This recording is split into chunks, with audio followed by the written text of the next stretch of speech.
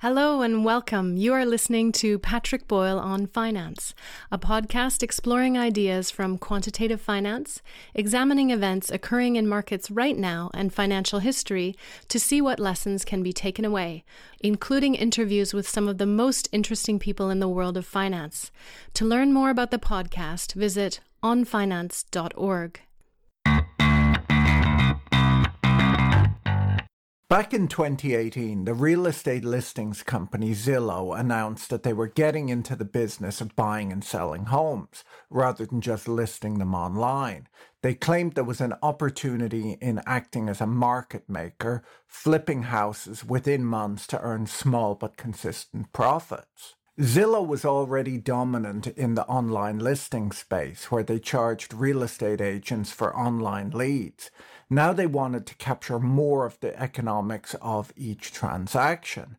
So in 2018, they launched Zillow Offers. They weren't the first to this business. They joined a small group of tech-enabled home flippers known as iBuyers or instant buyers, who've grown significantly in recent years. The idea being that home sellers could request an offer on their house and Zillow would use its algorithms to generate a price. If the seller accepted, Zillow would buy the property, make some light repairs and put it back on the market for sale. They would operate as industrial-scale flippers, earning money on price appreciation and the spread that they charged.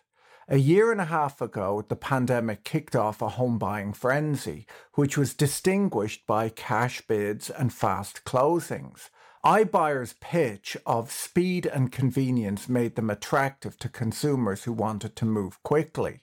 In Southern California, iBuyers accounted for between 1% and 2% of real estate transactions during the second quarter of 2021.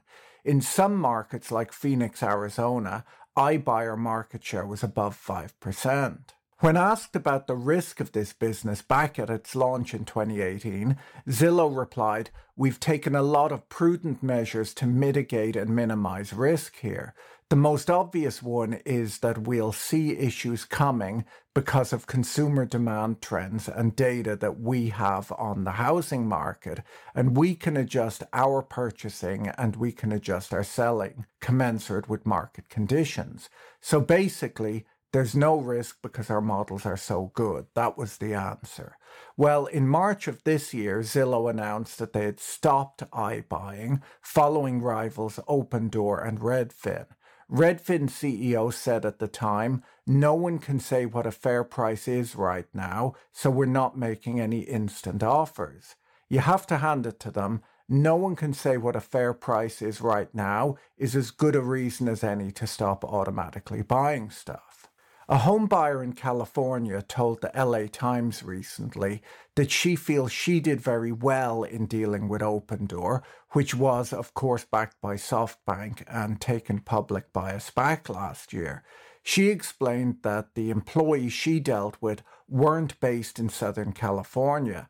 That enabled her to buy at a $37,000 discount by highlighting other houses listed for sale in a less attractive part of town as being comparables. She pointed out that no local real estate agent would have accepted the neighborhoods as being comparable.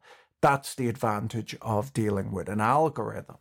So Zillow announced yesterday that they plan to take write-downs of over $500 million and that they'll lay off a quarter of their workforce as they wind down the iBuying business. Their third quarter results showed that they lost more than $380 million through iBuying. They admit that they unintentionally overpaid for houses. Apparently, they tweaked their algorithms in recent months to make more aggressive offers, which caused them to overpay for houses just as the US property market began to cool. It's worth noting that the market that caused this $500 million loss does not look particularly bad. The market rose for most of the year before dipping a little in August and September. On yesterday's earnings call, the CEO said, When we decided to take a big swing on Zillow Offers 3.5 years ago, our aim was to become a market maker, not a market risk taker. And this was underpinned by the need to forecast the price of homes accurately 3 to 6 months in the future. He went on to say, we used historical data and countless simulations to test this belief. We set unit economics targets that required us to stay within plus or minus 200 basis points in break even, holding ourselves accountable to these levels publicly with you all. So the company initially hoped to break even in this business, eventually transacting enough to make money. The goal was to make or lose around 2% on each trade to begin with, and once they reached scale, to make 4 to 5% on each trade. These tight spreads don't appear to leave much margin for error when they would be holding large amounts of illiquid real estate that could take months to sell. A market maker is someone who buys and sells an asset quickly in order to profit from a price spread, not someone who makes long-term price predictions and profits based upon how accurate that prediction is. Market makers aim to get between buyers and sellers and profit by buying an asset from a seller and almost instantly reselling it to a buyer. They buy at a bit less than the fair market price and sell at a bit more than the fair market price, adding value by making the market more liquid as they always stand ready to either buy or sell. The iBuying process can be made to sound high-tech. It's powered by algorithms and large pools of capital, but it's very reliant on humans. Before Zillow signs a contract to buy a house, they send out a home inspector to make sure that the property doesn't need any expensive repairs. After they buy a home, they send out contractors to replace carpets, repaint interiors, and do other small repairs. On top of this, 2 neighbouring homes that look identical to an iBuyer might actually be quite different. One might have outdated fixtures and a strange layout, and a prior owner who was a serial killer. These features might make it a bit cheaper and a bit harder to sell. Real people would notice these differences, but an algorithm would not.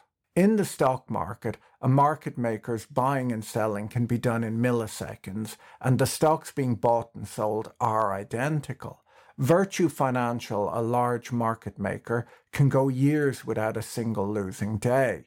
They make money every day whether the stock market goes up or down. While they're buying and selling stocks, they're not betting on stock prices. Real estate iBuyers, on the other hand, have no way of hedging their long positions with offsetting short positions, and they're stuck owning houses for months before eventually flipping them.